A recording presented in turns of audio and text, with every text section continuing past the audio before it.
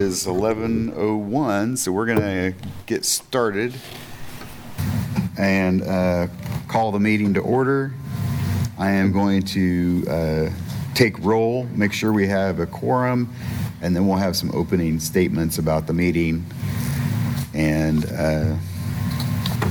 that. So with that,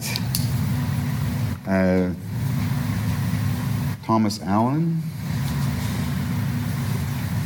Here.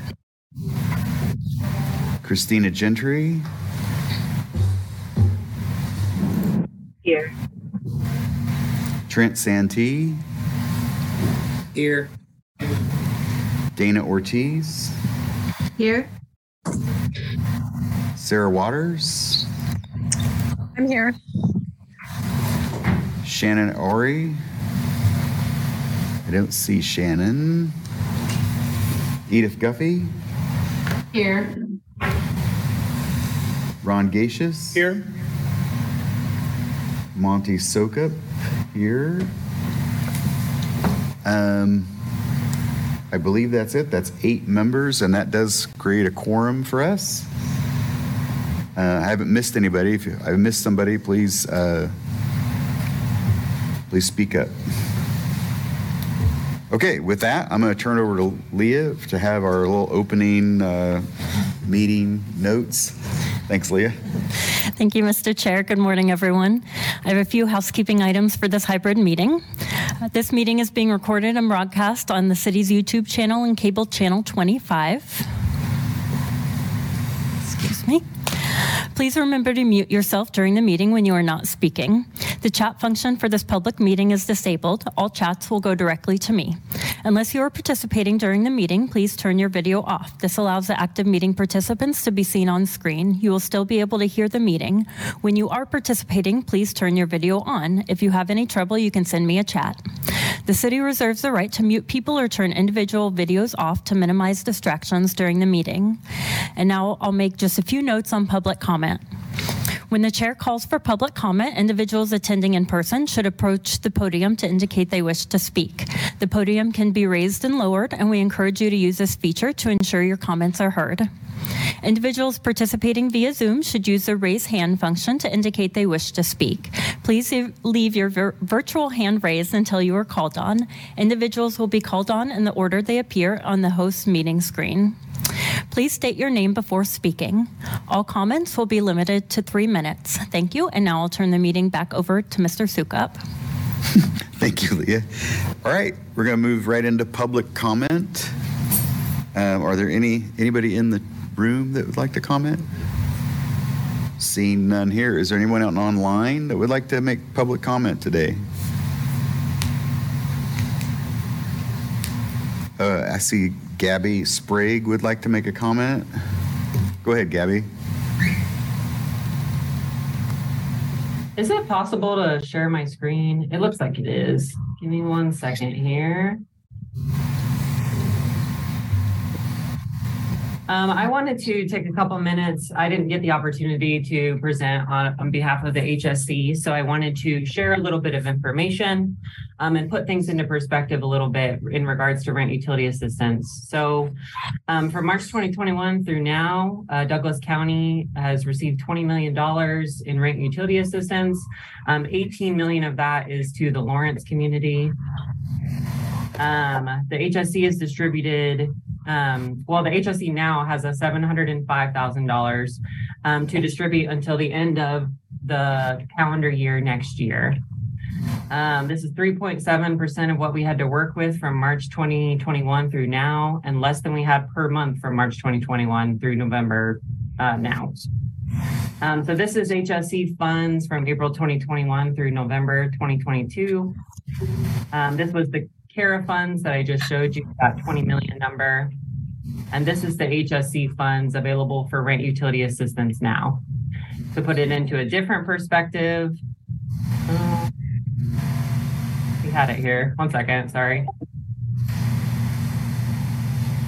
Just kidding, it's not here. But you can see here that the AHAB funding that we've applied for is a small portion of the funding that's available or has been available in the past. So this is the current projected amount of funding that we're going to be getting. What I wanted to share is that although the HSC funding that we've applied for won't meet the need, every single payment of $1,200 is a payment that would keep someone from getting evicted, keep their water from getting turned off, or keep their electricity from getting turned off. I know that there are a lot of good development proposals that are on the table here today, and those proposals need money. But I also want to encourage the Affordable Housing Advisory Board to ask the City Commission to put $300,000 of rent utility assistance into the annual budget.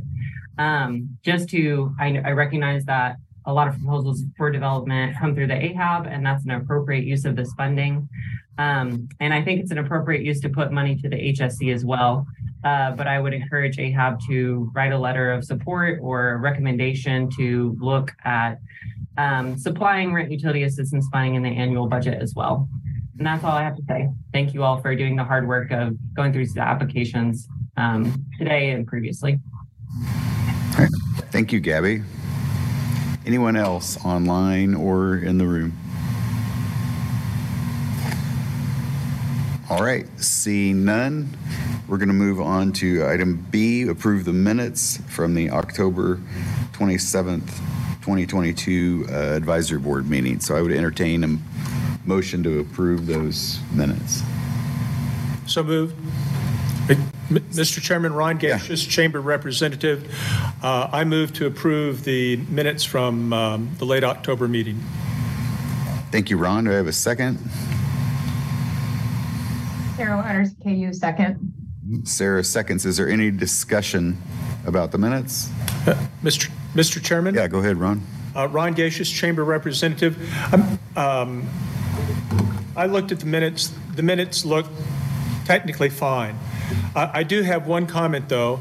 The minutes reflect the fact that we took action on the issue concerning source of income. But the description in the minutes of what we took never actually mentions the topic.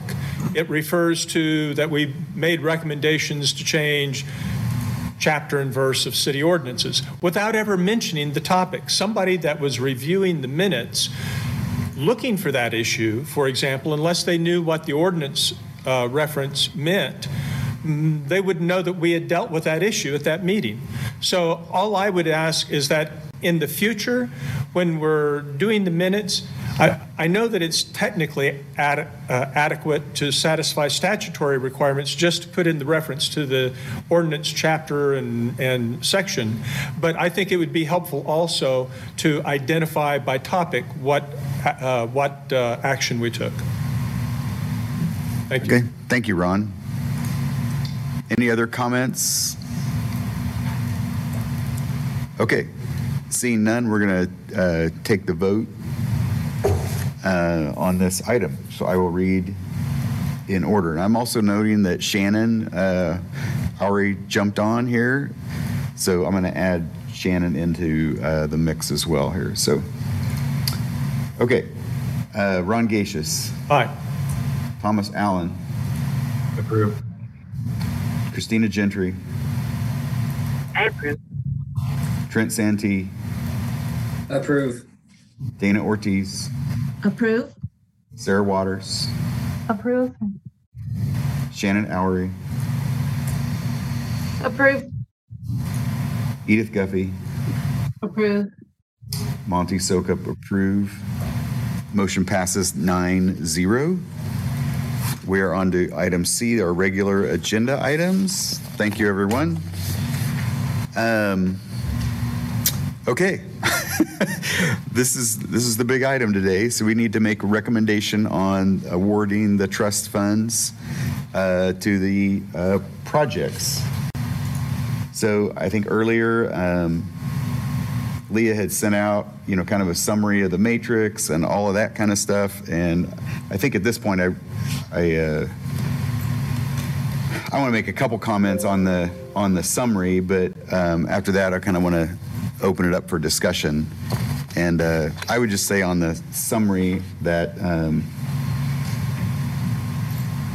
I think once again our matrix has seeing the variation in how people scored things and the different viewpoints people took, I think the matrix maybe leaves a little bit to be desired, and maybe we should think about at a future date considering reviewing that again. I know that's an old topic, but I still think the work would be worth the effort. And then I would also say that I'm not a big fan of looking at the averages. I think it's more important that we talk about each project and talk about the merits of each project and what those bring as they relate to how the goals we're trying to achieve. And I guess I would prefer we talk about the projects in that way. I know we need to score these to do that and kind of get some recommendations out there, but I think that helps everybody, the board members, put together their thoughts. But I'm interested in hearing everyone's thoughts about the projects, because certainly I could be swayed. I look at it one way, somebody else might look at it a different way, and I may not understand everything. So I hope we have a really fruitful discussion today. And with that, I would open it up to anyone else that wants to make comments, or we will kind of jump in here. Yeah, go ahead, Dana. Thank you, Mr. Chairman. Dana Ortiz, Family Promise of Lawrence. Something that I noted as I was going through and trying to be, consistent amongst projects and not have my personal knowledge involved, just looking at the numbers, is that there are some questions in our metrics that don't appear in the application, such as green space. So that's kind of it's a statement in there, and yet it's not a question in the application. So there's some disconnect there. And in the numbers, I found that the numbers didn't necessarily reflect what I considered the most valuable projects. There's that aspect. It's a way to help us. It's a tool, but like you said, discussion and such, I think, is very valuable to look at a project more holistically and from different perspectives before we make the decisions. Thank you. Thank you, Dana.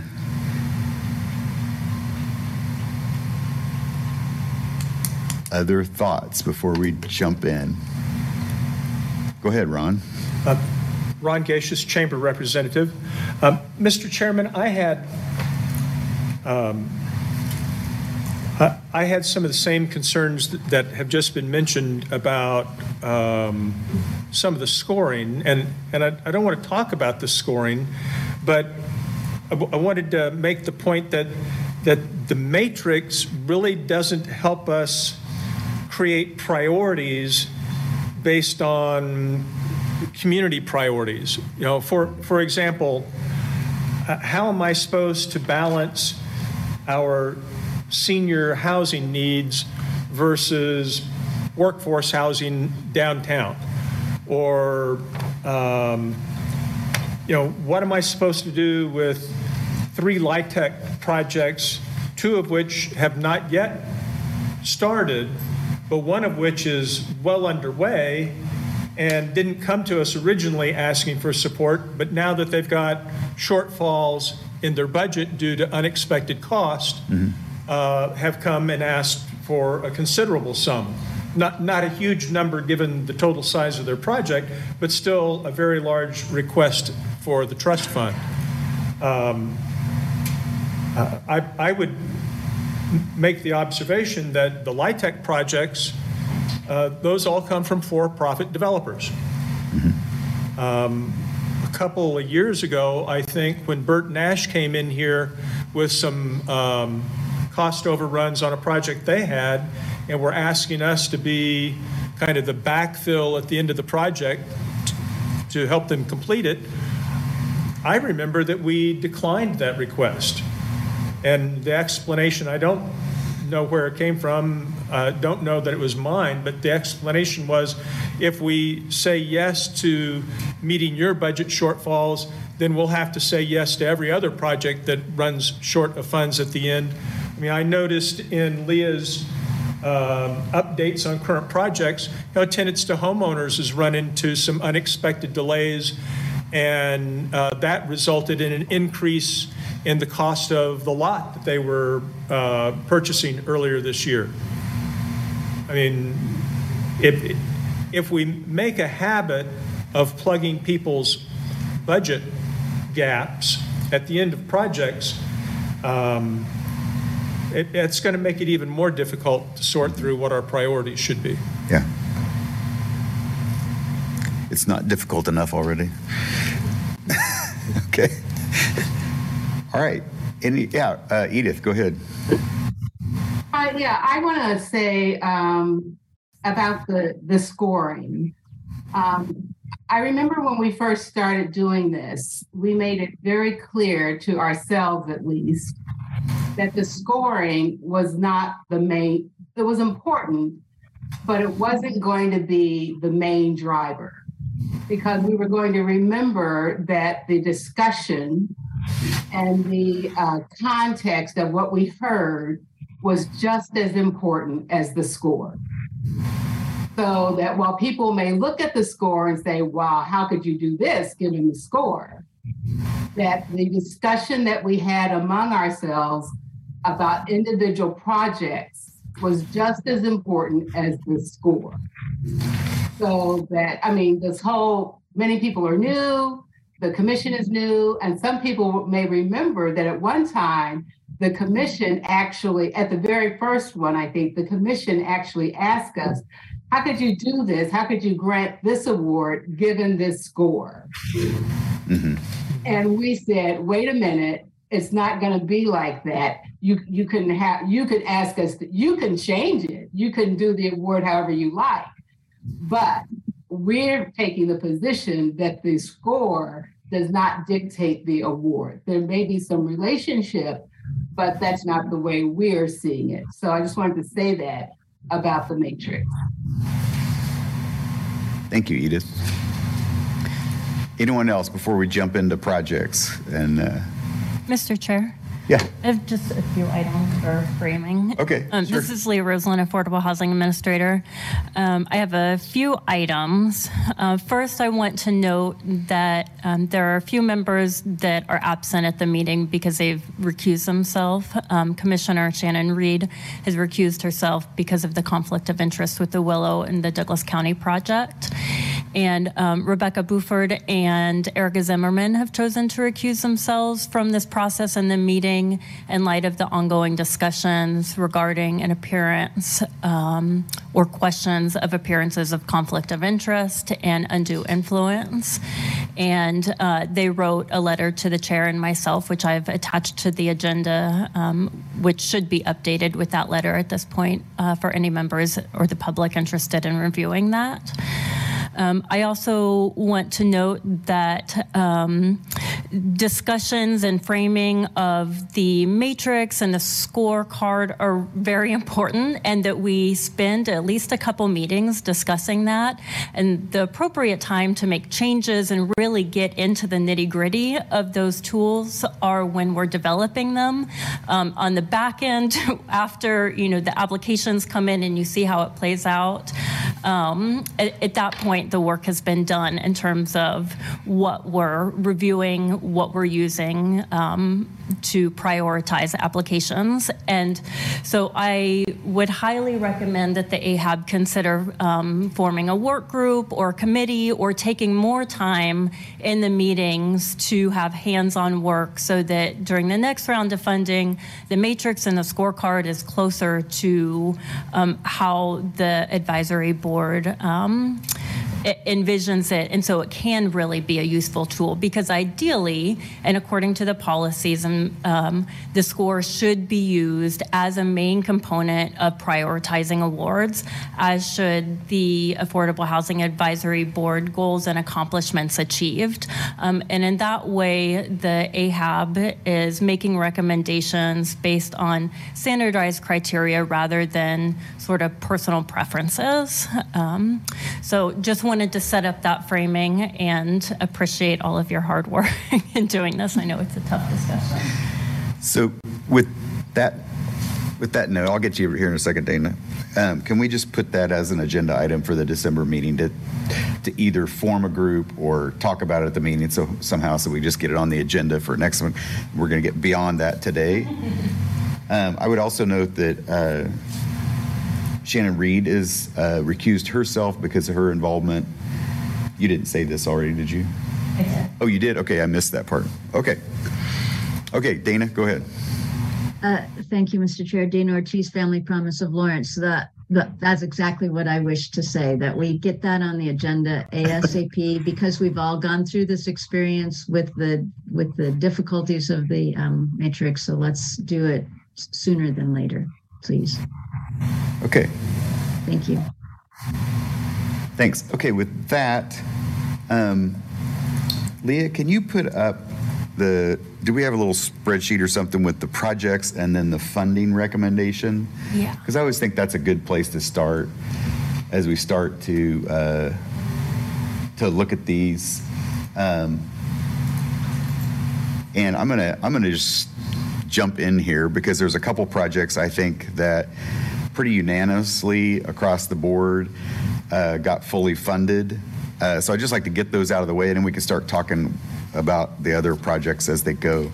I would say that we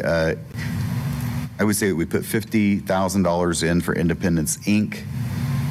And $53,000 in for the Senior Resource Center. Both of those were scored pretty highly. They're relatively small requests, and they line up directly with some of our goals that we have not yet met. So to me, those were a couple fairly easy ones to get in there. And then I think at that point, if nobody's in disagreement with that, we start at the top and talk about the Bert Nash project. And I'm going to just open the conversation here, but certainly people jump in here. I really like this project. Go ahead. I apologize. Would you mind going back? You said 50,000. 50,000 for accessible housing program and 53,000 for the senior. So that's the Independence Inc. and the Senior Resource Center to be fully funded at 50 and 53. Thank you. Okay, so then back to Bert Nash. I really like this project. I am concerned that it doesn't have a site selected. So I think there's a couple things that we could potentially do here. I mean, to me, this project hits a lot of the right notes, and it certainly is a supportive housing project, which is the hardest, to fund, and certainly is going to take outside resources. I don't know if we could partially fund this time, and when they have a site, ask them to come back in the next phase, or if you just say, we set aside money for it somehow or whatever. But I'd like to hear more comments on that thought. Again, great project. It's not far enough along that I think we should be committing funds to it at this point, or that they ought to be constrained somehow to getting a site. Mr. Chair. Edith? Or go ahead, Edith. Go ahead, Edith. Yeah, I really like the project as well. I'm concerned about not having a site and tying up money that we could use in other sites and encourage them to come back when they have a site, and we could fund it at a different time. Okay, go ahead, Sarah. And then I got Ron. And This is Sarah Waters with KU. I agree with Edith. Especially when we have 3 in process, including DECA in that, with Flint Hills and Wheatland, and then, Annex is already, in cost overrun. But, so I agree. I don't think the Bert Nash proposal, I'd be okay if we didn't fund it at all right now because of no site. I'm also concerned about the overall budget ultimately based on the construction and current bid environments, and whether or not that ask from them could be even bigger later, when they just don't quite know yet. That would be my thought. I will also quickly speak to Ron's point. I struggle with overrun on a project and funding it. I know I did speak to that a couple years ago with the Bert Nash project specifically. I think the environment's changed a lot, and the fact that Annex Group hasn't asked for any money yet, and just the sheer number of beds being built out there with the LIHTC funded projects, pretty important as a weighing it. But there's a lot here to weigh.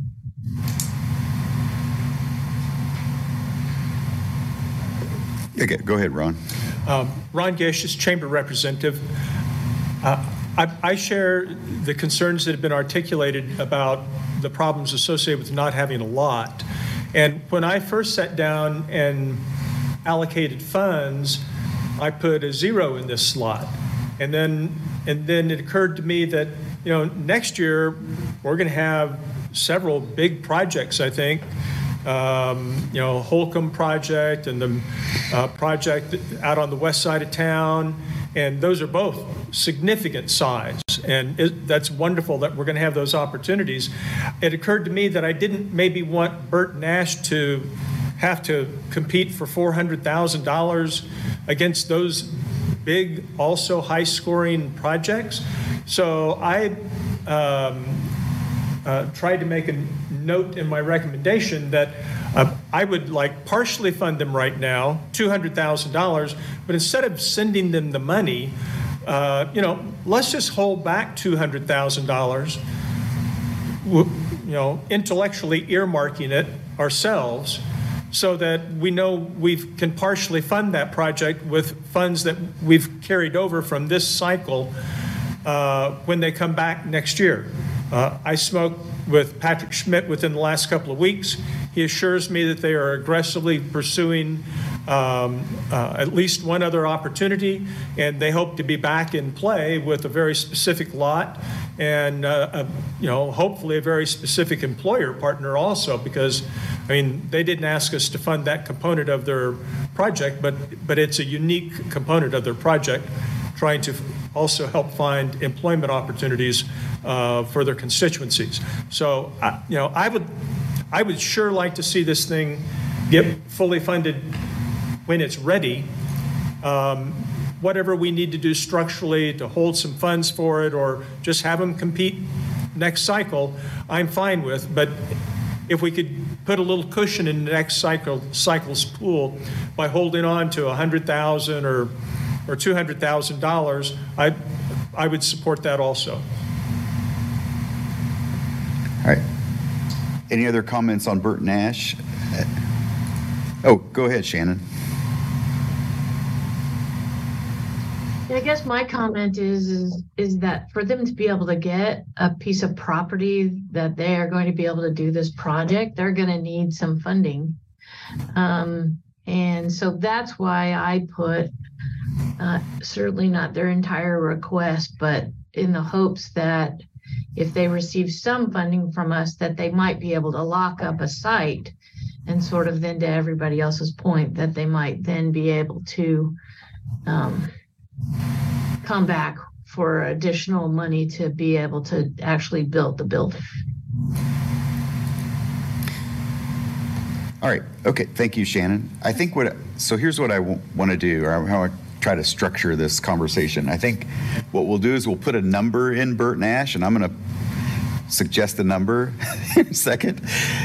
And then we'll go through all of them, and then we'll come back and make adjustments, because we may argue that a project, we need to move the funds around. So I'm going to suggest that we put 150 in Burt Nash right now, and move on to the next project. And like I said, when we get through all the projects, we're going to come back, and obviously we're going to have to make adjustments, because I'm sure we're going to want to award more money than we have. Mr. It's Chair. the nature of this thing. Is that okay? Yeah, this is Leah Rosen, Affordable Housing Administrator. Just a couple pieces of information about the Burt Nash funding that the advisory board may want to consider. There are other potential sources of funding. So in terms of holding back AHAB funding, this is certainly not the only pot of funding that they could utilize. So there's state home art funding that Burt Nash is going to be applying for city home art funding as another source, and then city art funding. So, and in addition, the city is still willing to partner with them in identifying city lots. So there are a lot of pieces of the project that are up in the air in terms of funding, but I did just want to note that those are on the table as well. Okay. Thank you, Leah. All right. DCCCA Inc., close to home transitional homes. I would open that up for comment and or suggestions on funding or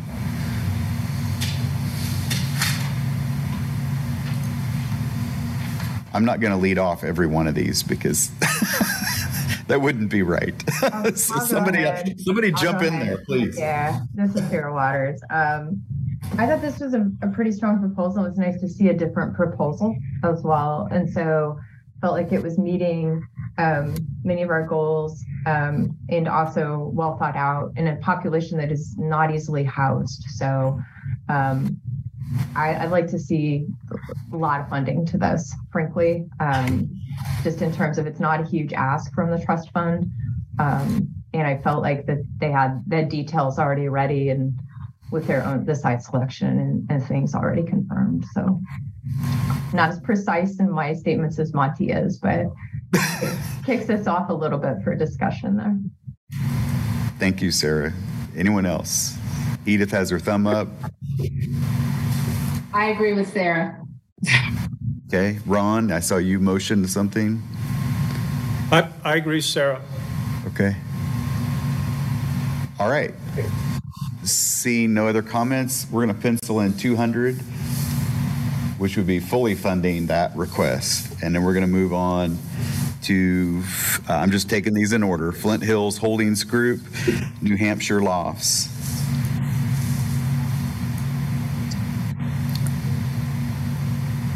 Go ahead. Yeah, Trent. Oh, Trent? Okay. This Trent Santee, the Lawrence Home Builders rep. Real quick, I wanted to touch base on the last one before I jump into the Flint Hills. I was under the impression that one seemed like it was very preliminary in its stage. Wasn't that, and maybe I misunderstood them, but I got the impression that they were very early in their funding campaign and that this wasn't something that they were going to be able to move on in the near future. You're talking about DCCCA close to home? Yeah. Maybe I misunderstood what they were saying, but like I said, I was looking back at it and I like the project and I prioritized it lower because to me, it seemed like it was too early in the process compared to some of the other projects. And I think everyone's kind of already touched on that already, but that took to me, the projects took a huge priority if they were in the sweet spot of if they were basically ready to go right now. But so maybe we could just have some clarification on that specific project when we come back to it. Yeah, this is Shannon with the Housing Authority. I am aware, I know that they own the land, that they have a design, that they've engaged already in a public donation campaign, and that they I think have like the county is also I don't know if they finally voted, but there has been discussion about the county also providing funds.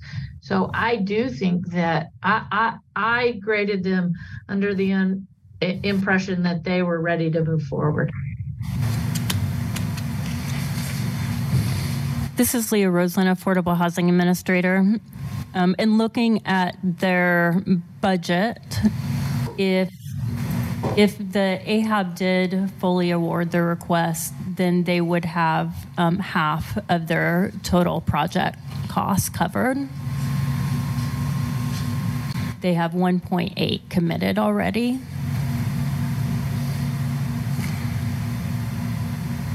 And this is Trent Santee, the Lawrence Home Builders rep again. So just okay, I don't remember them submitting an actual floor plan or other stuff that some of the other projects that were ready seemed more ready to go to me. So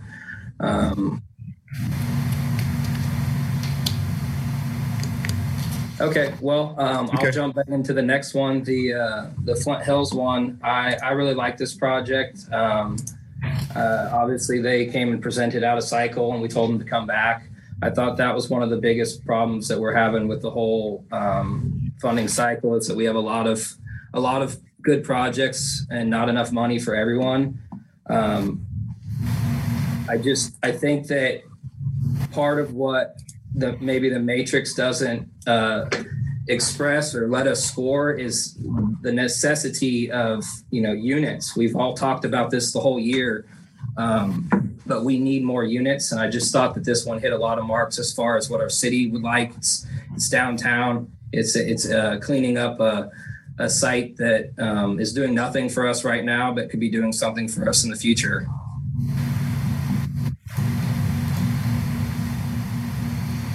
Yeah, go ahead, Ron.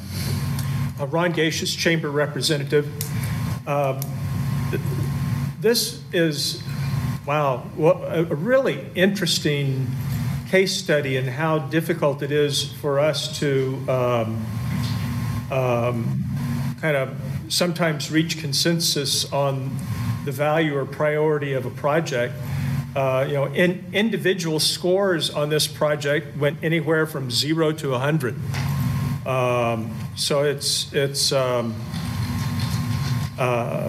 for me,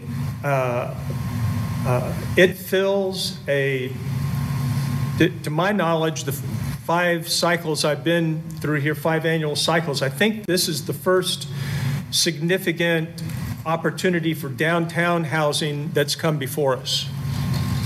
And the downtown strategic plan has as one of its highest priorities downtown housing for downtown workforce. This is the first opportunity we've really had to do that in any kind of scale. So I scored it fairly high. I do, and I mentioned earlier this issue of, well, how do we balance the LIHTC projects that have 30-year guaranteed affordability versus permanent affordability projects that come out of tenants to homeowners or something like that. I don't know yet how we balance that consideration fairly, or even what fair would look like. But to me, it's a high priority project because it addresses downtown workforce housing needs within the affordable housing context. All 48 units are voucher eligible, which we've been hearing the last several months how we'd lost. I think Shannon had reported, and Shannon, correct me if I'm wrong, that we had, over the last year or some number of months, we'd lost nearly 1,000 units available. We had a couple of big complexes change hands, and the new owners have made bad decisions. So that factor, having 48 guaranteed voucher eligible units downtown, was attractive to me. The other consideration for me was many of our projects that I have scored the highest historically have been some of the targeted projects, like the close to home transitional home from DCCA. I want us to be able to really close the gaps on some of those targeted housing projects, and I think AHAB has done a good job of recommending close to full funding for a lot of those. This project's not as targeted. I'm going to call it a broader opportunity affordable housing project, if that makes sense. And so for me, it kind of helps balance. We've got a number of highly targeted projects we've done for very specialized needs, and this one certainly fits that category of DCCA. And then we've got some broader projects that anyone in the workforce that's relatively low income working downtown would now have an opportunity to work, walk to work. They wouldn't have to own a vehicle. Those were considerations for me rating it more fully funding. And I didn't recommend full funding, but for rating it a little bit higher than some of the other projects. Okay. Thank you, Ron. Edith? Yes, I had a couple of concerns. One of them is of course, timing. I really like the model that people have the LIHTC funding and then come to us, because this is, it states that they really need the LIHTC funding, but they haven't made application for it yet. And they wouldn't be ready until 2024. And so I think it's a good project. I really like that it's downtown. I'm a little concerned that there are so many limited 2-bedroom apartments. But, you know, I hear that 1 bedroom is what's really needed. But I do remember a public comment also asking about for there to be more 2 bedrooms. But I would support funding the project, but the timing again is the one that's primarily concerned for me. And so I know that this developer would hear, well, you said come back once, and to hear come back again would not be probably very happy. But for me, it is, again, a timing issue. Monty, soak up chair just a second. Leah, is it possible for us to, if we were to grant funds, to say they would only be awarded if they receive the LIHTC award at a later date? So that might be one way to think about this. We could, award a certain amount and say if you get the LIHTC funding. Hold on, Ron. I had Shannon already up in the queue. Sure, then I'll go to you. Go ahead, Shannon. Yeah, I support all 3 of the LIHTCs, and quite frankly, if we could figure out a way to get a funding in 2023 that met Flint Hills' request for LIHTC and supported that, and we're using 2023's money instead of 2022, and able to fund the other 2 projects which already have LIHTC funding, I'd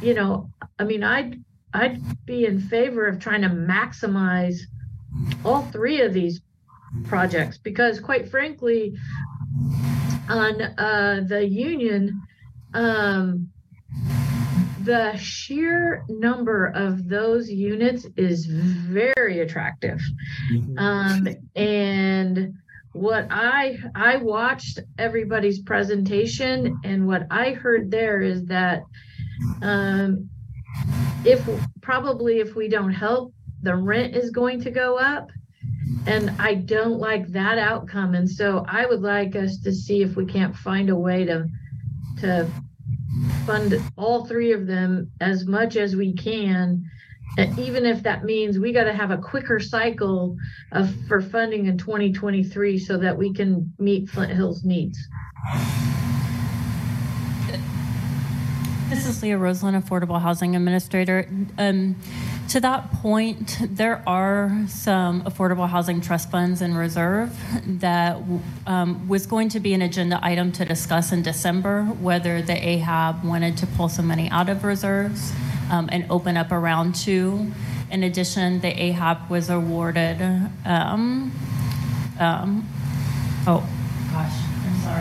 CIP funds that would be available in 2024. So just wanted to offer that as a matter of consideration.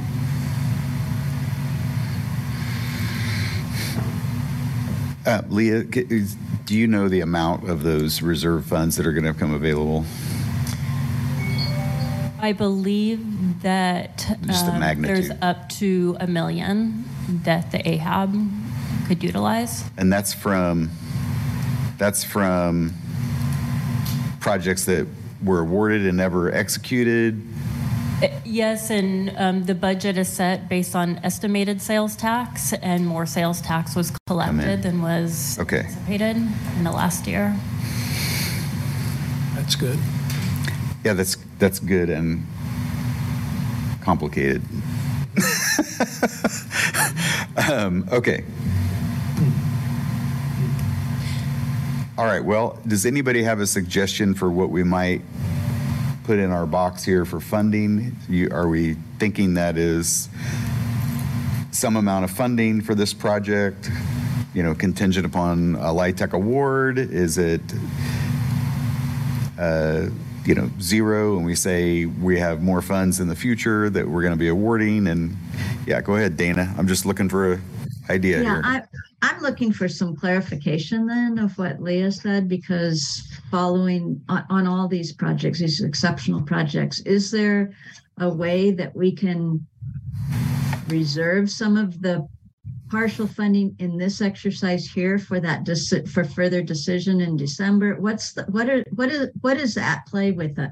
What tools do we have at our ready resource in order to make good use of what Leah just told us with an additional $1 million potentially?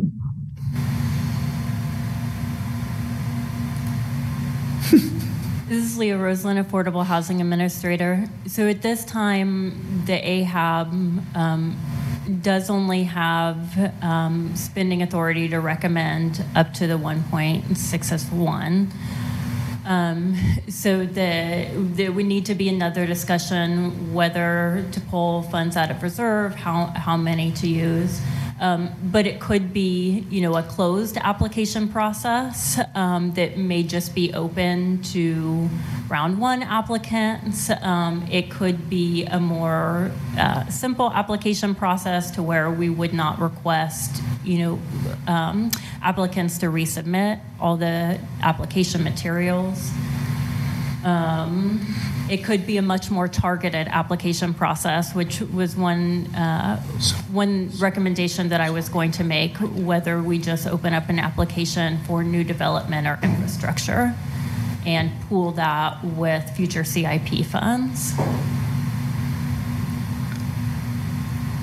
Go ahead, Sarah. I think you're going to.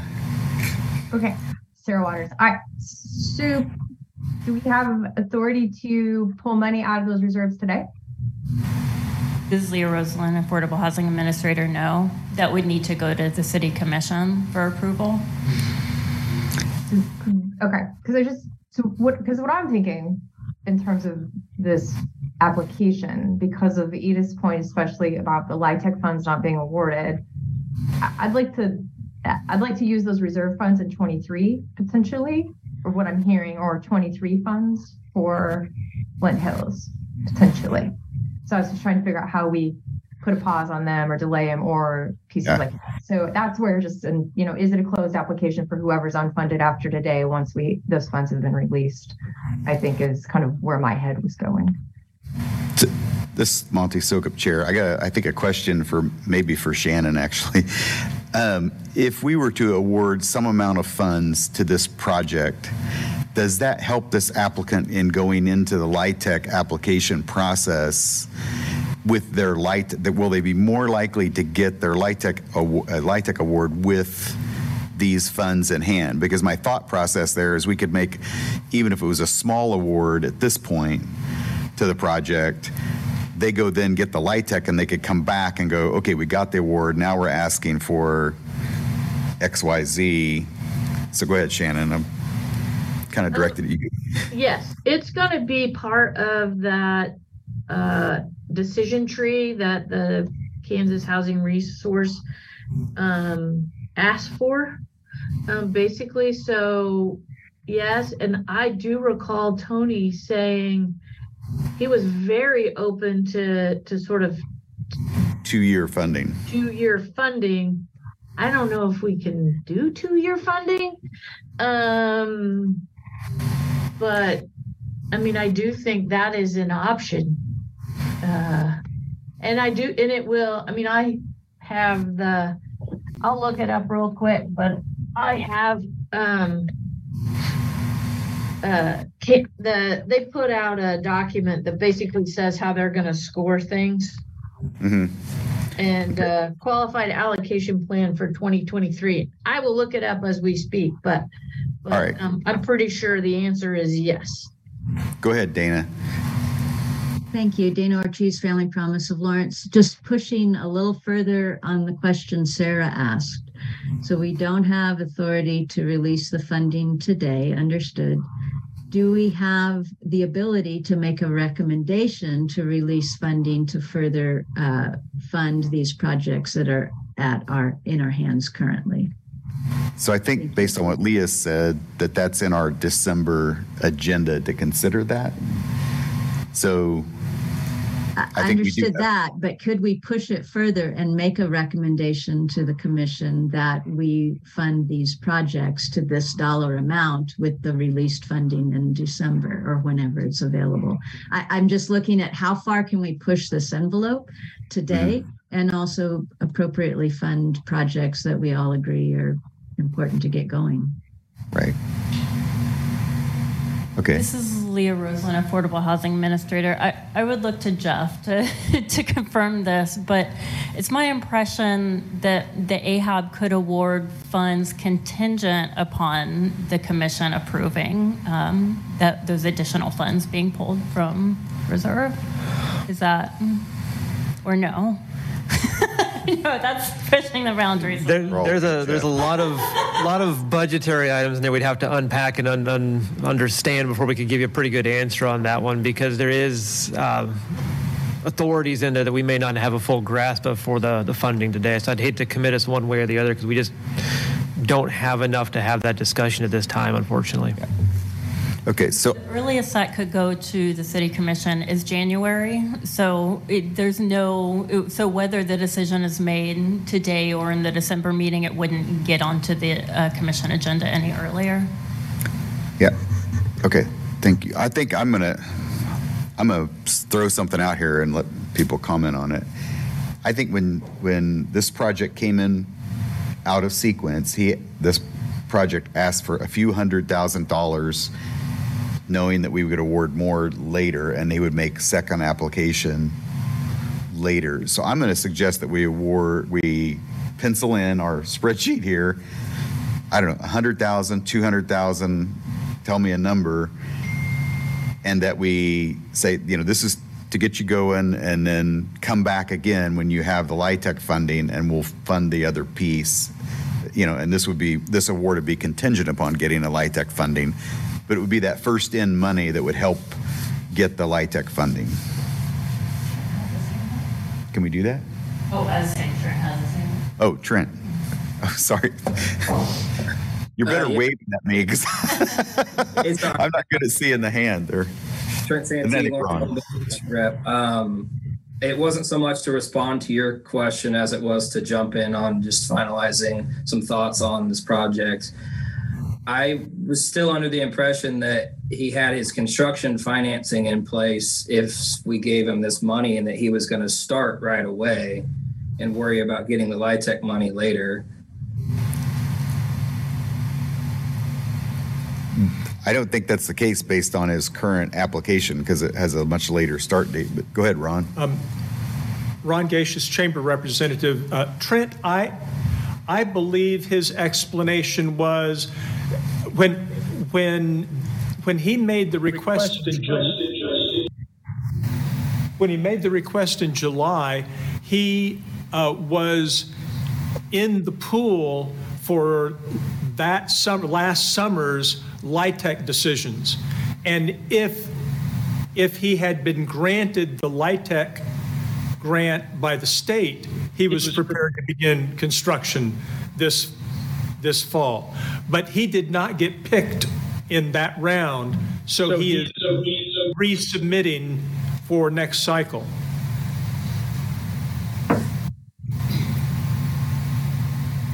Trent Santee, Lawrence Homer. Thanks, Ron. Thanks for the clarification. This is Sarah Waters. Monty, I'm going to go back to what you said before Trent offered his perspectives. I like your proposal, Monty. I think, though, I would like to also give some today, but then could we also strongly consider the idea of anybody unfunded today is in an internal closed app once those other funds get released. So I think Leah had spoke to that as a potential as we define what that up to $1 million maybe from reserves is going to be. So I'd like Flint Hills to have, even if it's just a checkbox, but yeah, we'd like a further consideration for that initial funds that we could do that in that earlier cycle, maybe in 23. Because this project is great and should be funded, but I understand why we're not necessarily looking to do it all today, because we've got some other grade here too. So, and this is Shannon with the Housing Authority. So there is a funding category in this qualified plan that refers to below market loans and support. And if we were to give more than $10,000, they would receive the 10 points available in that bucket. Right? Good. All right. Okay, I'm going to jump out there. Y'all making me jump out there. I'll do it. Let's put 100,000 in the column there for now, and let's go to the next one, and let's see where we end up. We can always make adjustments to that, but let's do that and move on to the next project, because we got some great projects here. You have hands up, Mr. Chair, from a couple folks that just need to okay. Start talking. I'm sorry. Yeah. Thomas, go ahead. Yeah, Tom Allen, member at large. I was raising my hand for the Wheatland investment project. Can I start in on that? For the what project? Wheatland. The next project. Oh, yeah. Go. Okay. So, I really like this project. I have some concerns about the aspects related to sustainability and the density. And I'm still struggling to wrap my head around sort of a 3-bedroom unit for senior housing.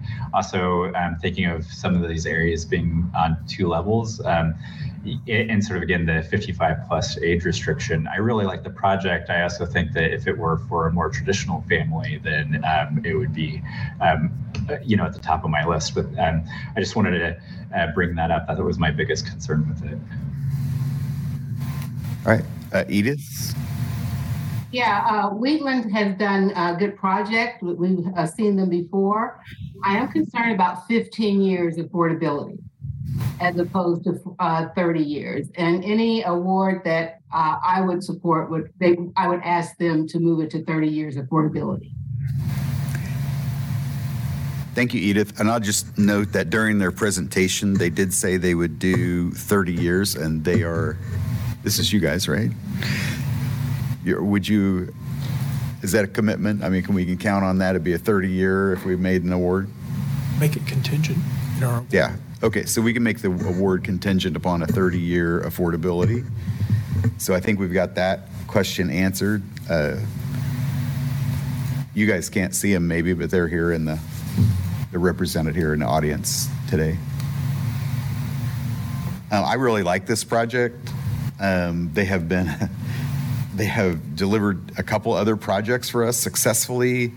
I don't have personal experience, but I've driven through, and they seem to be well-managed properties. So I just really like this project, and I'd like to see them, get a sizable award today. Go ahead, Dana. Thank you, Dana Ortiz, Family Promise of Lawrence. I have a question then, since they're there. If we can, I have a note on my paper here when I was evaluating that somewhere, either in person or in the presentation or in the application, if not funded in full, that the project would be put on hold. And I don't recall where that note came from. This is Leah Roslin, Affordable Housing Administrator. They're saying that is not accurate. The project would move forward. Thank you. Go ahead, Ron. I think Ron's got his hand up. And then Tom has his hand up too. First. Oh, Tom, go ahead. Sorry, I hadn't loaded my hand. Go ahead, Ron. Thank you. Oh, okay. Okay. Ron Gacious, Chamber Representative. As I recall, when I reviewed this application last week, they indicated that the construction would extend over 2023 and into 2024. And I'm wondering if this could be another example of where we could provide partial funding this cycle And then as they're preparing, to break ground and continue their plans for their 2024 projects, they could come back and request the balance or whatever they think they need for the rest of that project. I like this project also a lot. I do share the concern about, if it's just senior living accommodations, why the extra bedroom? Why 2 stories? I'm not going to second guess the marketplace, because my understanding is these get filled up just as soon as they're completed. So obviously the demand is there and the price point is right for the neighborhood. Right for the community, for meeting our needs.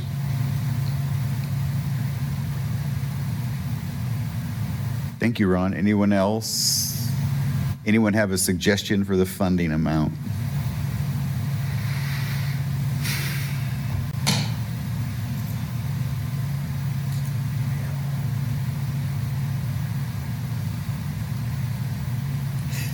Go ahead. Go ahead, Edith.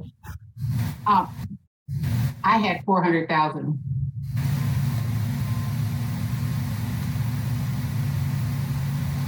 And I was going to say 350. So just throw something in to start. So let's put 400 in and let's see, again, we're going to revisit most of this and try to balance this out once we get to the end. So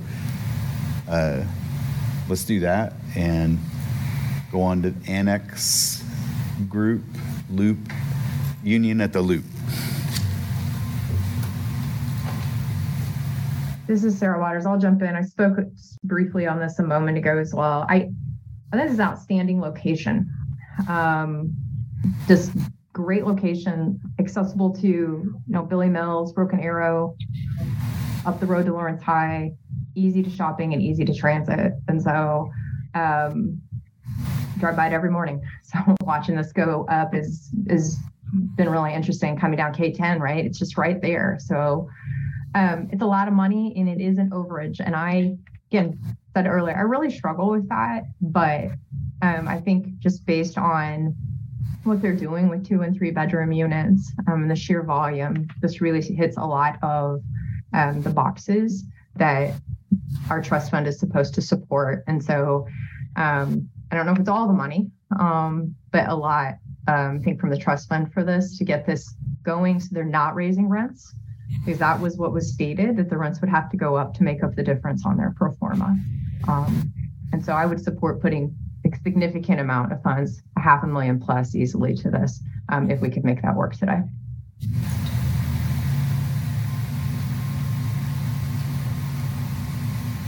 Go ahead, Ron. Ron Gaseous, Chamber Representative. I agree with all those comments. My only reservation here is that the developer fee in this project is 11%. Our developer fee in the other 2 LIHTC projects is 7%. And as I said earlier, these are for-profit developers. They are risk takers.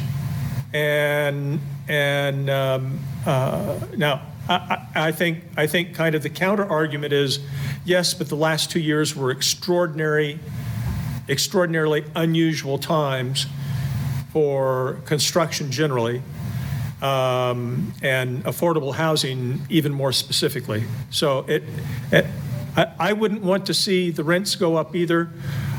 I would sure prefer to see them make an adjustment in the developer fee before they started making rent adjustments. But while I originally didn't support making a contribution here, I think some of the arguments I've heard have been very compelling, and we certainly want to get that number of units completed. It will make a significant impact on our community.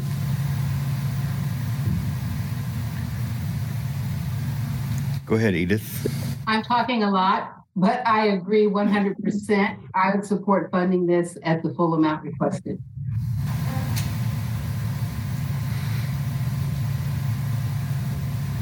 Go ahead, Trent. Trent Santee, Lawrence Home Builders Rep. I agree that the The overage issue is a slippery slope for me. It concerns me. Obviously, this is a tough time to build anything, but I don't know if I like setting that precedent and letting people in on the back end of the deal. I personally would like to see the funding go into the other newer units to get them started. I know that we want to keep the rents down, but this is a massive company that is they're self-sufficient without us. I understand that they are going to tweak the rents, but these other projects are regional or local and need the money to help to get the units started. And that's where the priority kind of looked at from my perspective.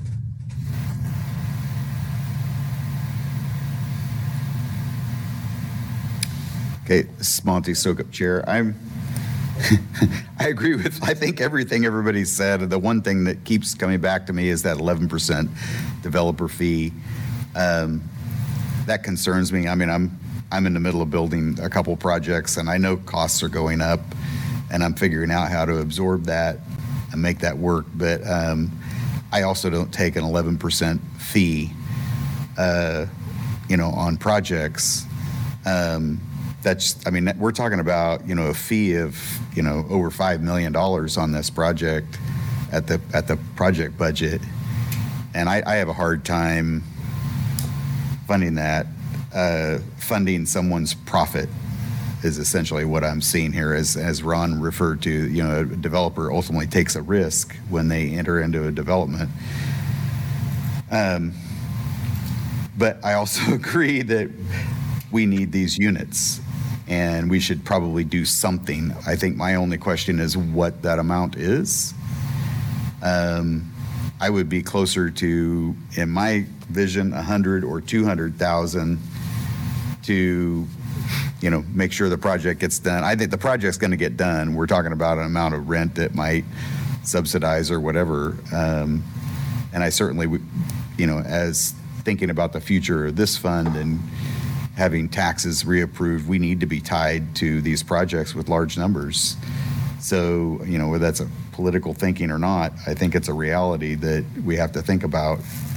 So anyway, I guess I would be in at 100 or 200 or something like that. And go ahead, Ron. Let's see, I just had a question about LIHTC projects, and now I'm spacey enough I don't remember it.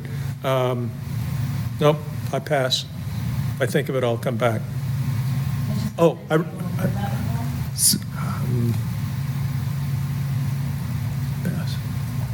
right. Anybody else? This is Sarah Waters. The only other thing I would add to the conversation is I think if this developer had come to us 24, 30 months ago and requested funds then, I think we would have awarded them. With the LIHTC. And so that's one of the reasons why, again, I get it's after, I get it's on the overage now. But I do think that we would have asked for the lower developer fee then too, to Ron's point. And I very much appreciate you bringing that up. And so that's all. I think it needs to be more than a couple $100,000 though. Go ahead, Ron. Thank you, Mr. Chairman. Ron Gacious, Chamber Representative. I remember my question now. The comment about without some additional funding, they'll be forced to increase rates. Aren't LIHTC, and I guess this is a question for Leah, and maybe Shannon knows the answer off the top of her head also. Aren't LIHTC projects kind of rent controlled? Aren't there caps on the rents they can charge? And they've already made, and in the application process, don't they make commitments about how many number of units are going to be available at what price point, what price point of average median income for our community? This is Leah Roslin, Affordable Housing Administrator. The affordable units still need to remain in that area of affordability, 30% or less of the household's income. Not all of these units are going to be affordable, is my understanding. Right. So my assumption is that they're referring to the other units, the market rate units.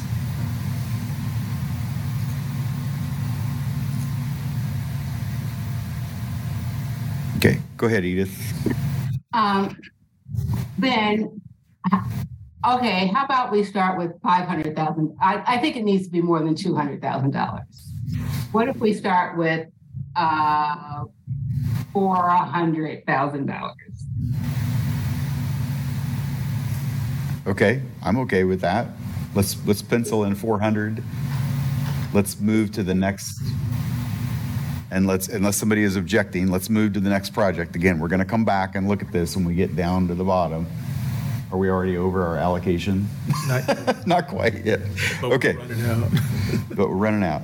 Okay, so really we're running down. We have HSC and Willow. So let's talk about HSC. Mr. Chair, can we talk about Willow first? Only because I think that the collaborative is going to get whatever's left no matter what here, in my opinion. And I think Willow is a little bit more of a discussion. And then it's going to be about moving money from others or being creative potentially. That's how I think about it. Okay, let's talk, unless somebody objects, let's talk about Willow. And I'll go ahead and just start. This is Sarah Waters. I was not impressed with their presentation. And it didn't feel like some of our questions were answered. And so I honestly don't know that we should fund this at all. And I think coming back, even though I get the services, I get how critical it is. But and it's not a lot of money, but I feel like doing a little bit more thorough presentation in the future, if they should choose to come back to the board again, would be what I would like to see. Okay. I'll jump in there. I as well had a few concerns about that because one of the examples that I recall was like helping someone get something taken care of with their car, and I was struggling to understand how that is affordable housing. And then the more I thought about it, I wondered, and I don't have an answer to this, but I wondered if it was basically a pool of money to deal with emergencies that maybe otherwise couldn't be handled by HSC, or the timing didn't work with HSC. And I don't know the work well enough to know that, and I certainly didn't get the answer or didn't have the opportunity to ask the question. So I too am a little concerned because a lot of what I think were their requests were like rental assistance could be done through HSC, and if we want everything to go through that single place for assistance, then the money should probably go to HSC. And I didn't have enough of an explanation as to otherwise why it was needed. That's just where I was. Anybody else? I would agree. I wanted to support what HSC is doing. I like the fact that they're working all that in one place. And so I thought if I supported HSC, I was supporting Willow.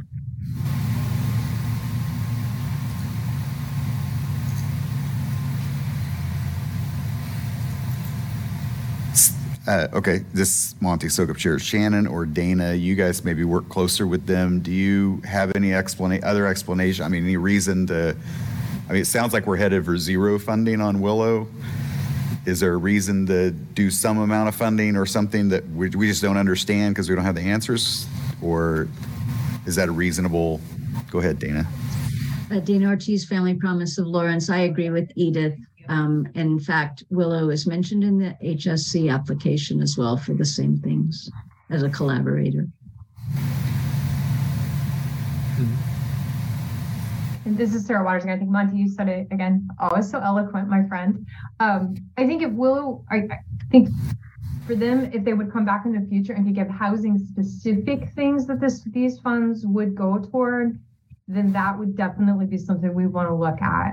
But it just wasn't defined, and it was hard to really understand if it's just additional funds so somebody can pay their rent, but it was paying for their car instead. So that's where we're putting it to HSC now, and encouraging Willow if they've got something that was be unique for their organization alone or another pool of funds that would help, their clients to come back and resubmit later.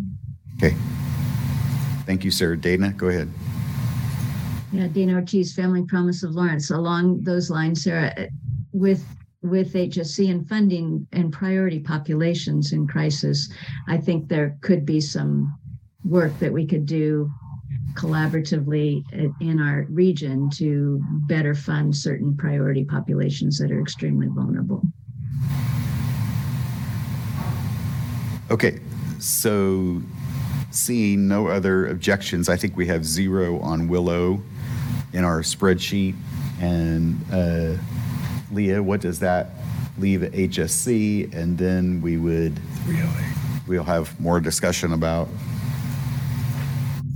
what's that leave us for HSC. 308 is on Oh, it's covered up. I can't. It's covered up on my screen and I can't read that. Oh. Okay. 308. 308. So if we plug 308 in HSC,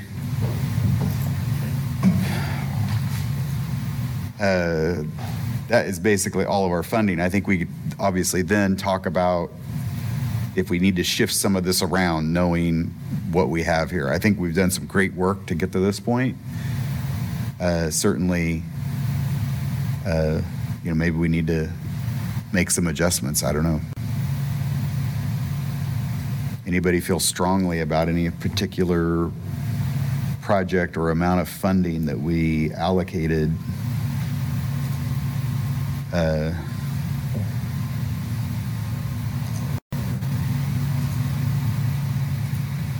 This is Sarah Waters. I think we should bring Bert Nash's funding down a little bit because it was after the Bert Nash discussion that we learned about the reserve funds.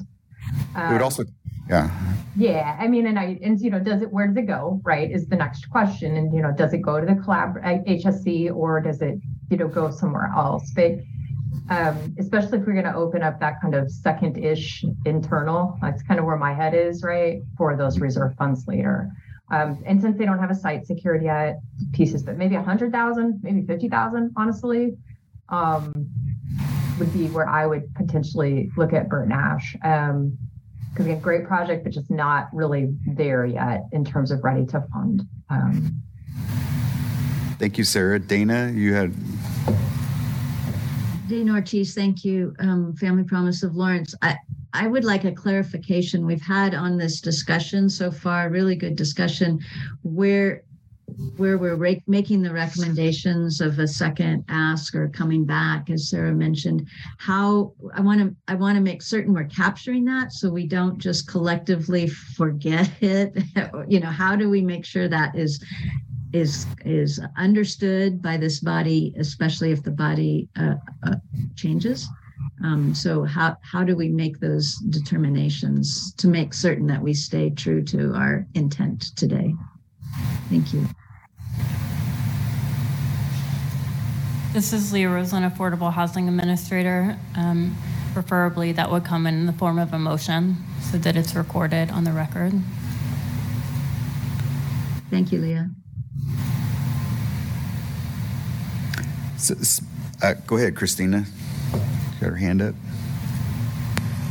Hi, yes, Christina Gentry, a person who has received housing vouchers. So I respectfully have not shared my camera today because I am en route with a friend who's trying to receive resources and services. He's a person that I know is in emergency crises, and I'll leave it at that. But I want to just kind of chime in here quickly about emergency services that are needed. And I'm not really sure if we understand completely, and I'm pretty sure we do, since we're all in the space of affordable housing and talking about it every day in our respective jobs. But we are in a crisis. There's absolutely no capacity or no space for anyone that I know who's currently looking for a home. Here, we have our Lawrence Community Shelter is at capacity. Right now, there are tents being supplied to folks who are needing immediate homes. So my recommendation, my suggestion would just be to, and seeing that we did not support Willow, it was a 0% the group consensus was. I would recommend that we look into taking some of those fundings that we had for Bert Nash, maybe possibly, and moving to support in 100% the Housing Stabilization Coalition.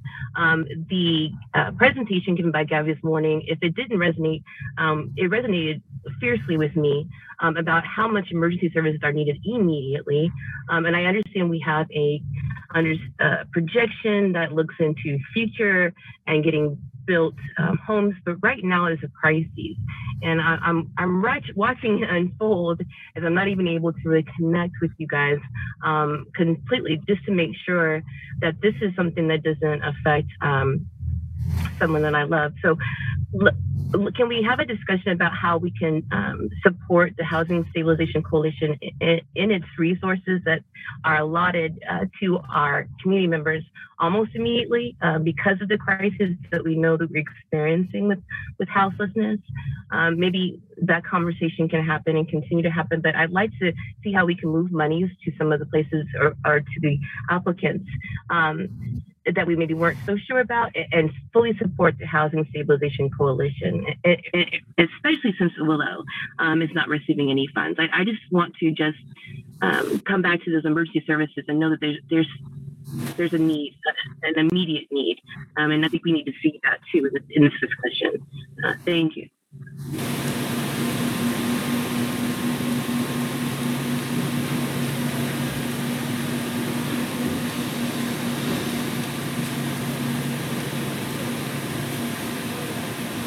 Go ahead, Dana. Thank you. Dana Ortiz, Family Promise of Lawrence. I concur with Christina about how much the needs are. They've increased substantially over the last couple months, just where our personal Family Promises calls in need of families fearful of losing their home or having already lost housing.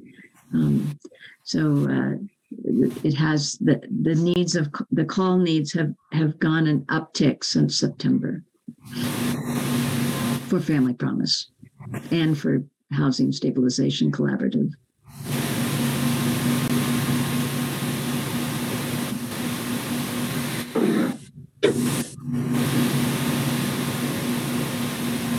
Go ahead, Ron. Ron Gacious, Chamber Representative. Mr. Chairman and board members, this is our dilemma.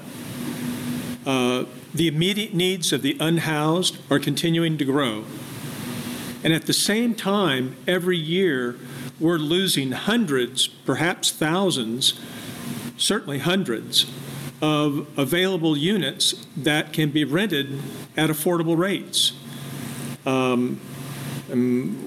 We could fully fund the stabilization collaborative, but to the extent we take funds away from our capital investment, we're only guaranteeing that the needs of the stabilization collaborative will continue to escalate dramatically in the future without, at some point in time, constructing more affordable units, certainly units that are voucher eligible. We guarantee that the stabilization collaborative will never be successful because the demand for subsidies will escalate at an ongoing rate. I think the needs of the collaborative for support services and vouchers are real. They're substantial. They're growing. There's no doubt. I made a recommendation. My recommendation was for a $100,000 increase from what they'd received the year before. But then I was going to talk about maybe capping it at that, so that to the extent we've got additional resources available to us, we can start putting them in the ground so that more units are available in the future. We're being asked to do two quite different things. One, jump in right now and put out a housing crisis fire with some emergency funds. And then at the same time, we're asked to make capital investments in the community to create more affordable housing. It's awfully hard to balance the two against each other. We need both desperately.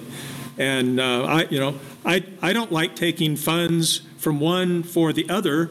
and I don't like leaving either one of them underfunded. But we're left with limited resources and an almost unlimited and rapidly growing need. Thank you, Ron.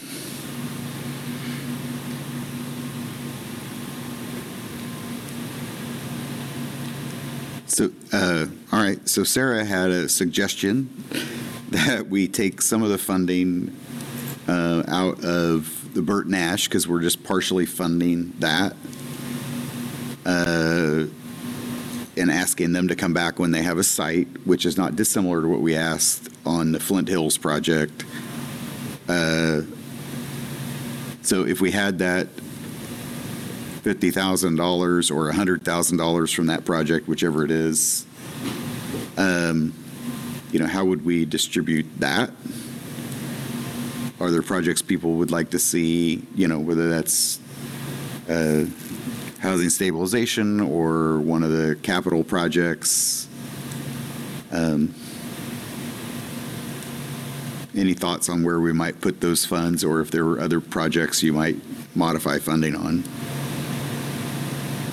This is Sarah Waters. I'm gonna come into Dana kind of asking us to hone in on how this, again, I'm back to the reserve funds because I think that's what's critical here. And so Dana, I don't know, do we need to make the motion now? Can we make it now? I guess we can make it any time, or because that's where I think carving out from several projects potentially now to get the HSC up to the full $500,000 that they asked from the immediacy, but knowing that we might have about $1 million in additional funds that we could come in and hit the rest of these and top them up is kind of where my head is. And so, but again, just trying to figure out process there. Go ahead, Edith. Yeah, I'm tempted to do that, except for the comment that I heard from Ron earlier about the number of big ticket projects in 2024 and 2023 that may be coming our way.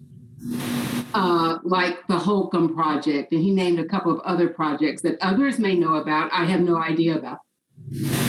And so I want to be very careful about earmarking projects, earmarking money for 2023 when there may be some really great projects that we may need that money for, and the reserve fund for, that we will have already committed. And we don't even know about these projects. Others do, I don't. So while I like that idea, I don't want to hamstring us because we don't know about some of these other projects that are coming.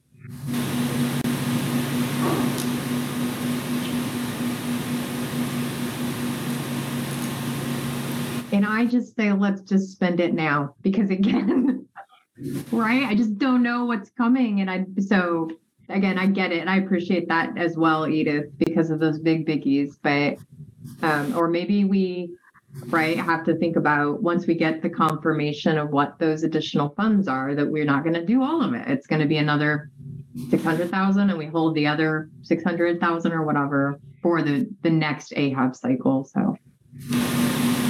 Yeah. Go ahead, Edith. Or maybe someone could tell us, those people who know some of the things that may be coming down the pike. Is it some secret that some people know and some people don't?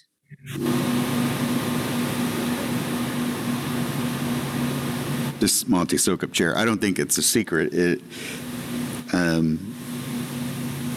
There are projects being worked on all the time. Some, look like they're going to come to fruition and some don't. I think we've talked about, the Holcomb Park, the possibility of acquiring Holcomb Park, and that would become a project.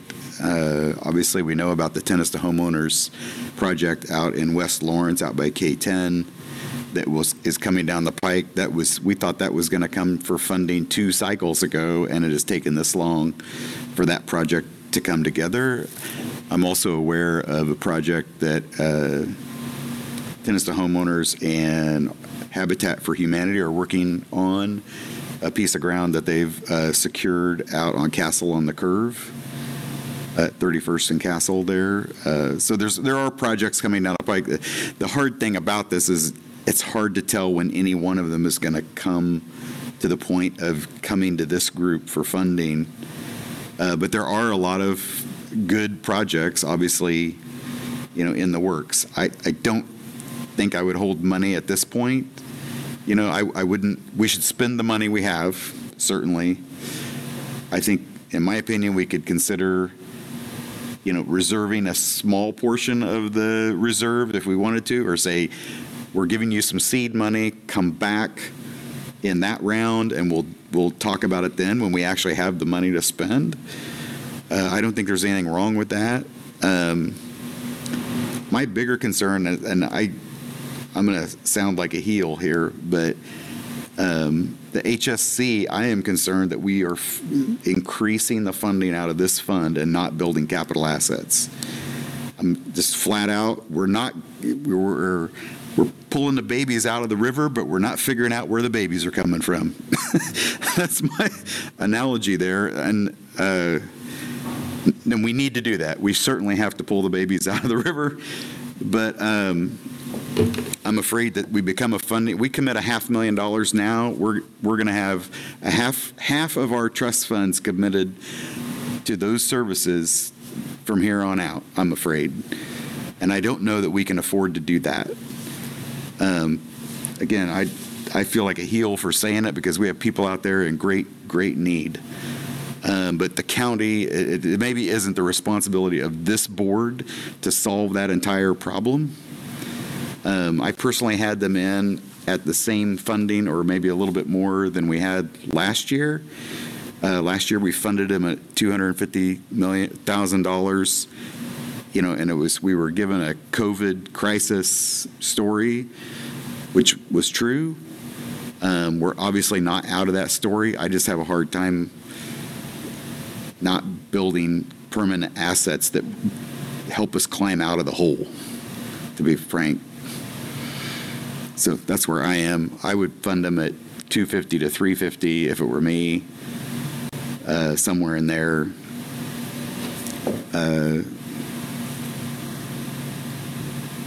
Anyway. Mr. Chair, Trent had his hand up earlier.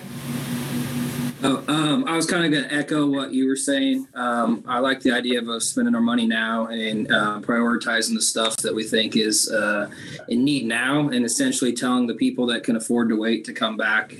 I don't know if it's possible, but I'd love to see maybe a 2 funding cycles in a year instead of just 1. It seems like that would alleviate some of our applicants' issues because they're kind of missing the cycle just barely. But on the note of the funding, the HSC, I had the same similar concerns that we're just going to slowly start committing more and more of our fund to that without taking care of the problem, which is more units. Their needs are emergency needs, though. It really appeals to us that we're trying to prevent houselessness in that situation. So that's. It's kind of the chicken or the egg at that point, right? And I don't know how other board members feel, but I feel like, to Monty's point, that we have to invest in more units too. And my selfless plug for that is I think that we're missing community-wide is that we need the market to be supporting this process. And until we get the market to make more units, we're going to be in the same argument where we're talking about emergency services or units. In this case, I would like to see the Annex Group lose some funding. I know that project is awesome, but that project is already self-sufficient without our money, and these other projects aren't. And these the Housing Stabilization Collaborative, it needs the money now, and I would bump their funding up. Go ahead, Edith. You all know that from the very beginning that I've been on this committee, I have argued that I have a degree in social work, all that stuff, but I have not supported the continuing increase of dollars going to services. I just knew that once we did that, it would continue to increase, and that is exactly what has happened. So I would not support increasing the Housing Stabilization Collaborative any higher.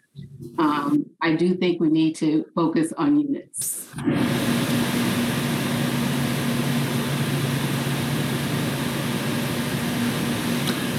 Go ahead, Ron.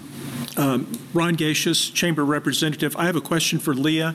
Leah, what was the level that we funded vouchers and supportive services last year? 250. Is Leah Roslin, Affordable Housing Administrator, for the HSC specifically, or for all support services? Well, can you give me both numbers? Yes, give me just a moment, please. Give us both numbers.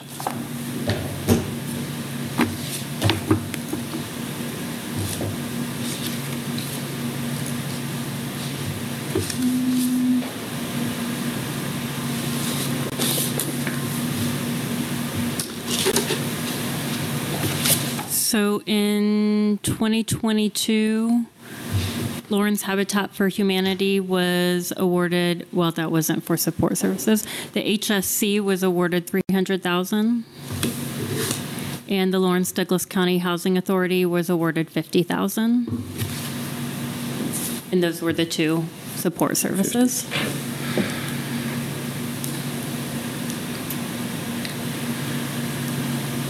If I may continue. Yeah, go ahead. Ron Gacious, Chamber Representative. Mr. Chairman, I would recommend that we continue since we don't have a separate request from the Housing Authority this year for supportive services, I would recommend that we put $350,000 in the line for the Stabilization Collaborative for this year, which is an increase of $42,000 from where we were at. And I would recommend taking that $42,000 from the Burt Nash allotment. I think somebody earlier had suggested reducing that by $50,000. I'd be fine with moving the full $50,000 over.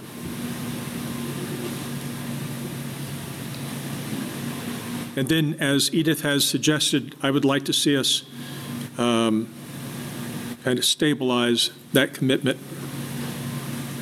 But that's going to be subject to the recommendations of advisory boards of the future.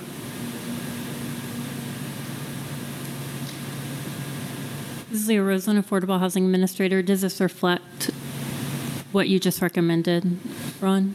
I can't read it. Oh, here. Yes, ma'am. That'd be fine.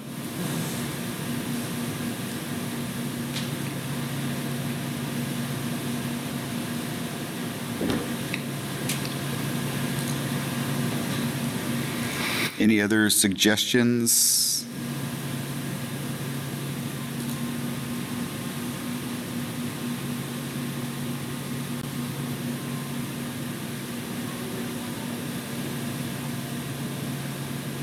All right, I'm going to make a suggestion, and I don't know if anybody will like it or not, but I would suggest that we move $100,000 from the Union project up to the Wheatland project. So make Wheatland $500,000 and make the Union $300,000. And I'm going back. It's a great project, all that. It's going to happen. I don't see the great impact, and I hate that. I just really struggle. I don't want to hate it. I struggle with the fact that there's an 11% profit margin on that project, and everybody else is at 7%, and we just don't see that. That's my reasoning, right or wrong.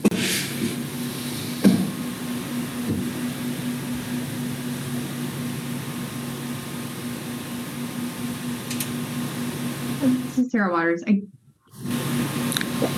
I'd like Trent to also could you come back to what your statement was about Annex Group earlier about how going to happen, funded, and just maybe elaborate, because I think you're in the same bucket to a certain degree as Monty. And so just trying to get some more wisdom from you all.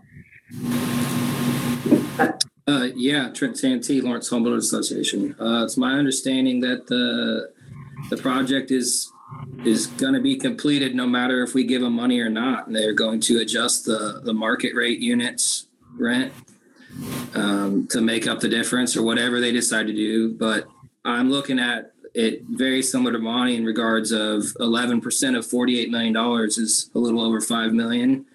They claim to have, I believe it was $500 million in their portfolio, and they've done over $1 billion and stuff. So it just doesn't sit right with me to give to pad their pockets when their project's already profitable, when we have other projects in need.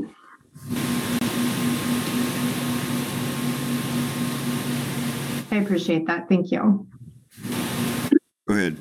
Yes. So the units that are in LIHTC that are affordable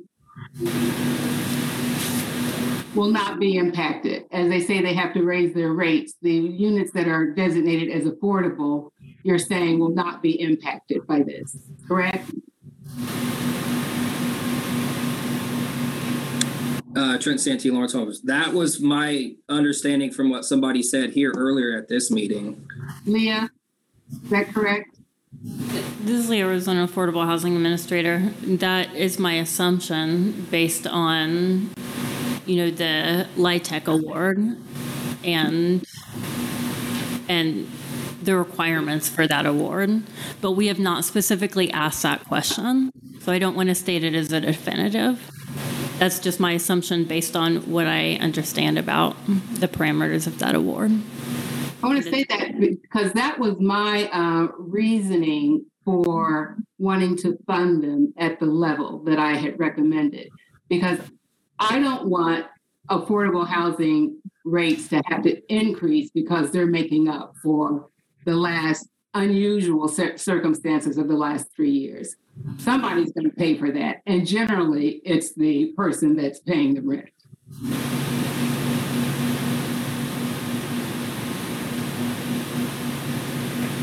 This is Sarah. Can someone confirm, either Shannon or Leah, that if you take LIHTC funds, that you are obligated to meet those LIHTC requirements for cost of housing? Oh, yeah. I mean, is that a true statement? I mean, that is a true statement, yeah. Okay. Yeah, and the part of that I am not aware of, this is Shannon with the Housing Authority, is that they would have proposed so many units in various buckets, right? And so some are more, I think you saw in their app, they're like 50 to 60% of AMI, but that doesn't mean they can't go below that. And so what I don't know is,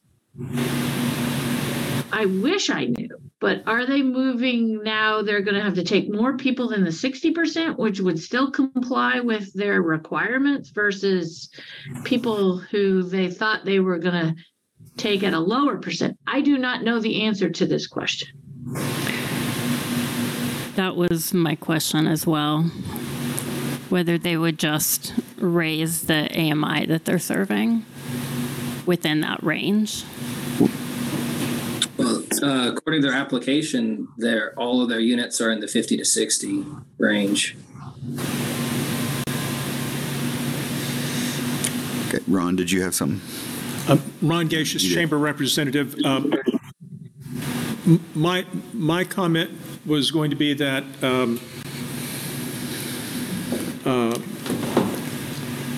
whether they're serving the 50 to 60 range or the 50 below range or the 30 below range, we need all those units. And, if they're the 50 to 60 range, would I like to have them lower priced? You bet. But we've probably got a voucher helping the person that's living in those units regardless. And if they they sign an agreement with the federal government in order to get the tax credits, or with the state who's authorizing the tax credit allocation of the federal credits to them. So they're obligated to fulfill the commitments that they've made there, and irrespective of at what level they might be, so long as they're serving the dedicated affordable housing market, I'm less concerned about what shifts might occur within those numbers. If the rent increases fall on the backs of the folks that are in the market rate rents, well, that's what happens when private developers build market rate rents and their costs go up. Build market rate rentals, when their costs go up, the rents go up, and that's happening all over the community every time a market rate complex gets put together. Okay, thanks, Ron. Edith. Well, I just want to say, as Sarah pointed out, if they had come to us up front with the LIHTC, when they had LIHTC funding, what we're recommending for them now is $300,000, which is a lot less than we recommend for other LIHTC projects. And I guess I wonder if we're punishing them because it's after the fact and they're coming in over budget, or is it because of their 11% developer fee, which we may have addressed at the beginning? So just wondering. Thank you, Edith. And this is Shannon from the Housing Authority. I would like to clarify that the Housing Authority, we have almost 70% of the people that we serve at or below 30% of area median income, which includes our vouchers. And it is possible that rent at a place is too high to use a voucher because we have a cap called a payment standard that we're not allowed to pay over.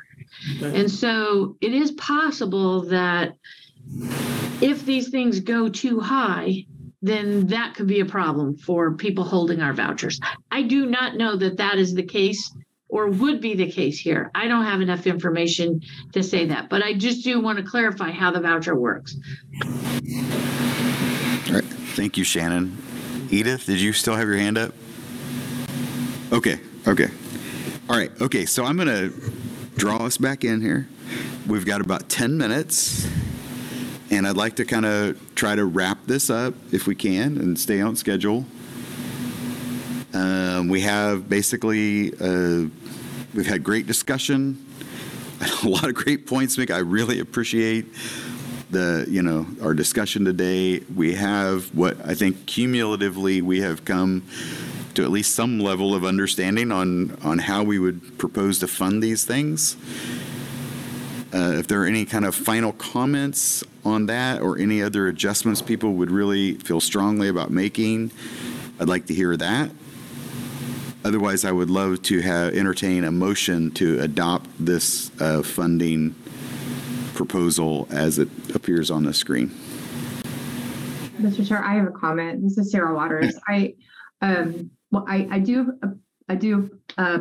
think we should support this, but my comment about Annex is, again, if we move in that direction where we are going to have some kind of early 2023, like reevaluation, I think it'd be really important for the Annex group to come in or in their resubmission to ask for additional funds to show us their financials and the breakdown on the LIHTC units and what the overall rent scale is, because I think Shannon's point that was just made just helped me even think that would be even more important moving forward. Because again, great location, I think a lot, but we don't want, because they're having to increase the market rate units substantially to make up the differential on whatever we want to say is the cause of that.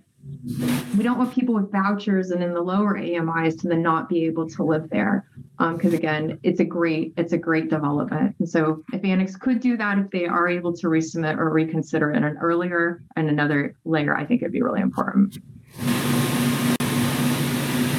Thank you, Sarah. Dana? Thank you. Dana Ortiz, Family Promise of Lawrence. a couple points.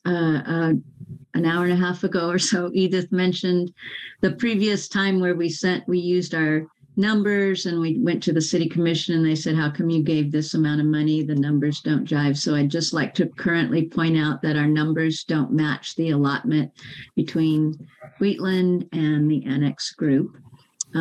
So just throwing that out there. And the second point is to Sarah's question.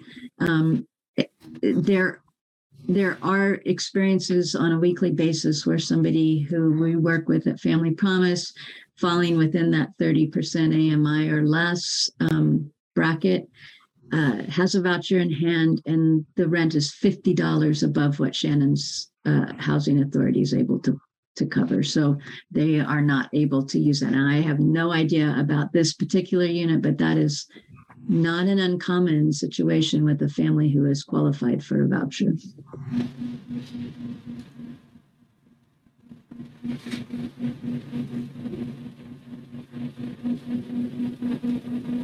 All right. Anyone willing to make a motion? Yeah. Okay, Ron. Ron Gacious, Chamber Representative. I'm going to make a motion that we approve the numbers as the current orange recommendation column provides, with one change, and that is to take $100,000 from the Wheatland investment. So it goes from $500,000 to $400,000, and that $100,000 gets added to the Annex Group allocation. So those two projects, this round of funding would receive the same amount of money. And Mr. Chairman, I make that motion.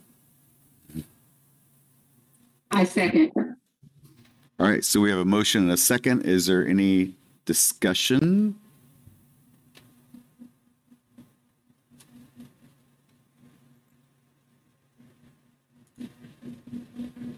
All right.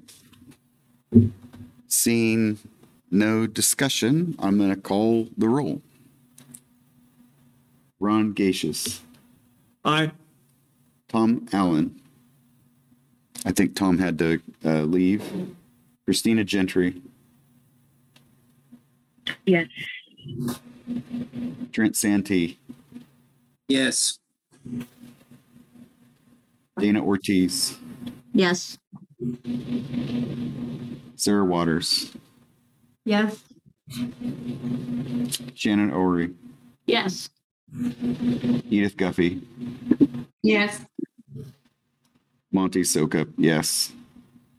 Motion passes 9-0. Thank you for your work on that today. I have no idea where my agenda is at this point. I shuffled the paper around. Leah, go ahead, Dana. And if Leah, if you could pull up the agenda, we'll get the rest of the meeting taken care of. I just want to revisit something we've talked about numerous times, that we spoke about a few of those projects back on the sheet, the orange column of the sheet, that we would ask them to come back. Do we need to, Leah said we would cover that in a motion. So do we want to do that to make certain that our intent is recognized as a formal motion?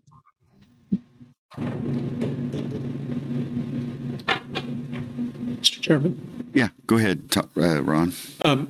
Mr. Chairman, I will make that motion, Dana, following our action on the distribution recommendation here. And my motion will be that all of those who did not receive full funding be authorized to participate in a future round, provided we have available to us the reserve funds that have been described to us today, or at such time as we have those reserve funds available to us today. Or would, it occurs to me, maybe we don't want to be specific in referencing the reserve funds only. We may, if we don't have access to the reserve funds, we may still want some of these projects to come forward back to us without having to submit the full application process, but be eligible to participate in a future round of requests that we have next year. God, that was awfully wordy. I apologize. Okay, so is that a motion? That's not a motion, but that's a preview. Okay. Mr. Chair, this is Sarah. I have a hard stop at 1 and I will have to depart. Okay.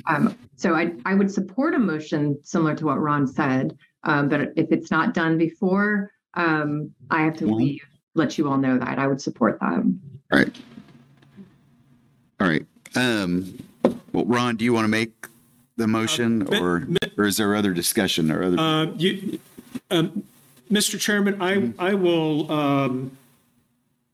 I will add the second component of what Dana and I just discussed, the recommendation that those that have not been fully funded be allowed to participate in the next round of funding consideration in the year 2023 and make that a part of the original motion if that's permissible with the second.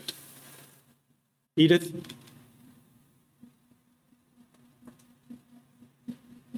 Second.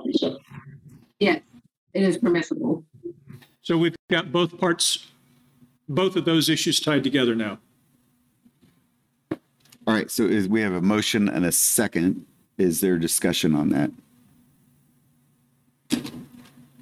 Mr. Chair, this is Leah Rosen, Affordable Housing Administrator. Can I clarify what the motion is, please? So I have moved to recommend 2023 round 1 applicants that were not fully awarded be considered for round 2 2023 funding without resubmitting applications. Is that a correct summary or did I miss something? But I think that they're not automatically in the pool, but they may come back and make a subsequent request or to complete funding for the projects that are in front of us right now. Okay, and I have a point of clarification. Is that Ron? I think you said once we understand what the reserve balance would be, could be the first time they could do that, but they could choose to come again at another time as well? Yes. I want to keep it as flexible as we can. Yeah, I think what Ron's saying is when we have additional funding that these applications would be accepted. Oh, okay. When we have whether it's reserve funding or regular funding cycle, that they could essentially resubmit Okay. their requests. Okay, is there any other further discussion on that? I'm going to make a comment, but I think that's implied that anybody could make a request at any time on any funding cycle we have. So I don't think this is necessarily necessary. It's duplicative. But I also don't think it hurts if we want to send that message that we would approve this message. So with that, if there are no other comments. Oh, I actually have a question. Go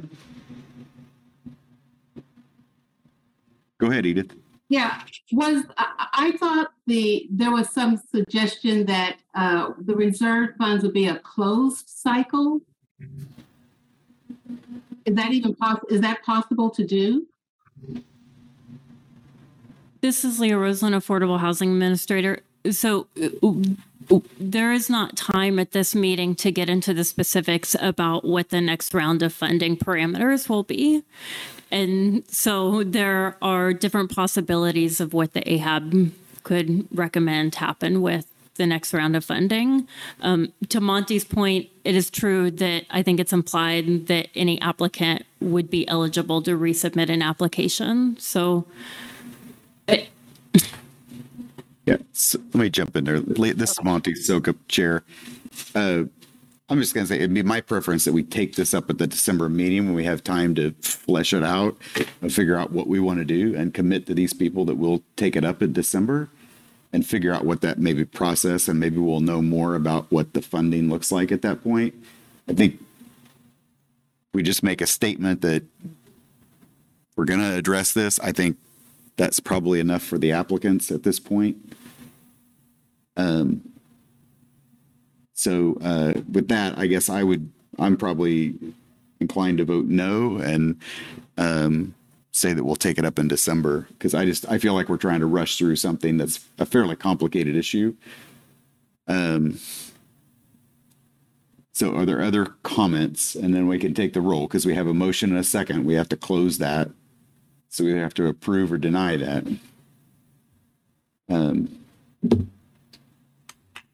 So are there any other comments? Okay. Yeah, Ron.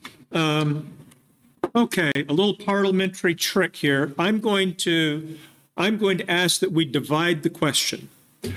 If the second part of the motion is controversial to some, and they don't want to support it, then I would ask that we divide the question, consider the funding recommendations as the first component, and then consider the second component. And that change can be made with the concurrence of the second. If the second doesn't want to do that, we'll proceed as already in front of us. I agree to divide the question. Okay, Dana? We've had 2 people drop off. Do we still have a quorum? Actually, maybe 3. Oh no, Christina's still here. So, Leah, do we have a quorum? I'm Christina Gentry. I'm still present. We still have a quorum if nobody else goes away. Okay, so we have a quorum. We've established that. So, okay, it's a little complex, but the motion on the table that has been seconded by Edith is that we approve the funding as was shown in the spreadsheet. And that is a single motion, and we're going to vote on that. And then we'll take up the second issue. Well, that was already voted on. Oh, that was voted on. Okay. So that's cleared. So then our second issue is whether we're going to guarantee that maybe not allow people to apply to a second process or third process in 23, basically automatically make application for projects that were not fully funded. Does that make sense to everybody? Are we ready to vote on that? Okay. Ron Gacious. Aye. Thomas Allen.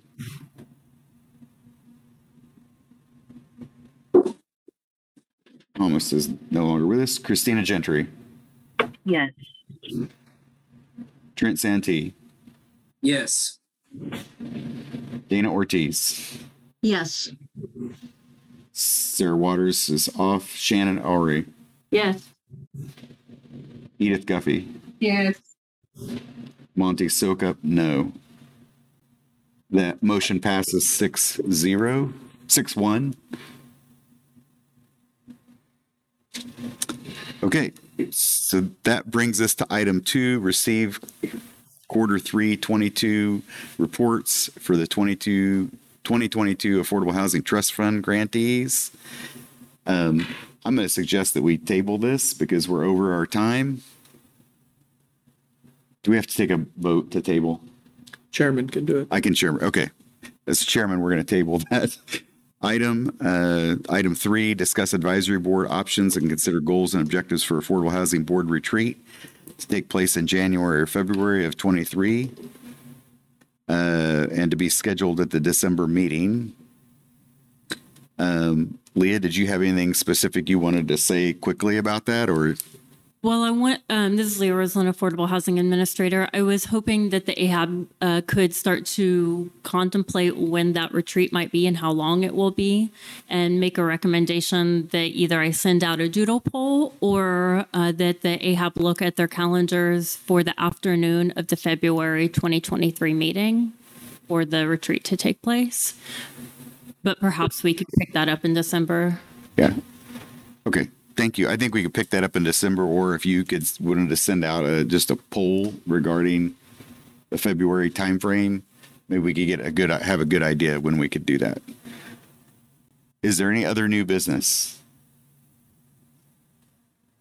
Okay, then I'm going to let you read the upcoming calendar items.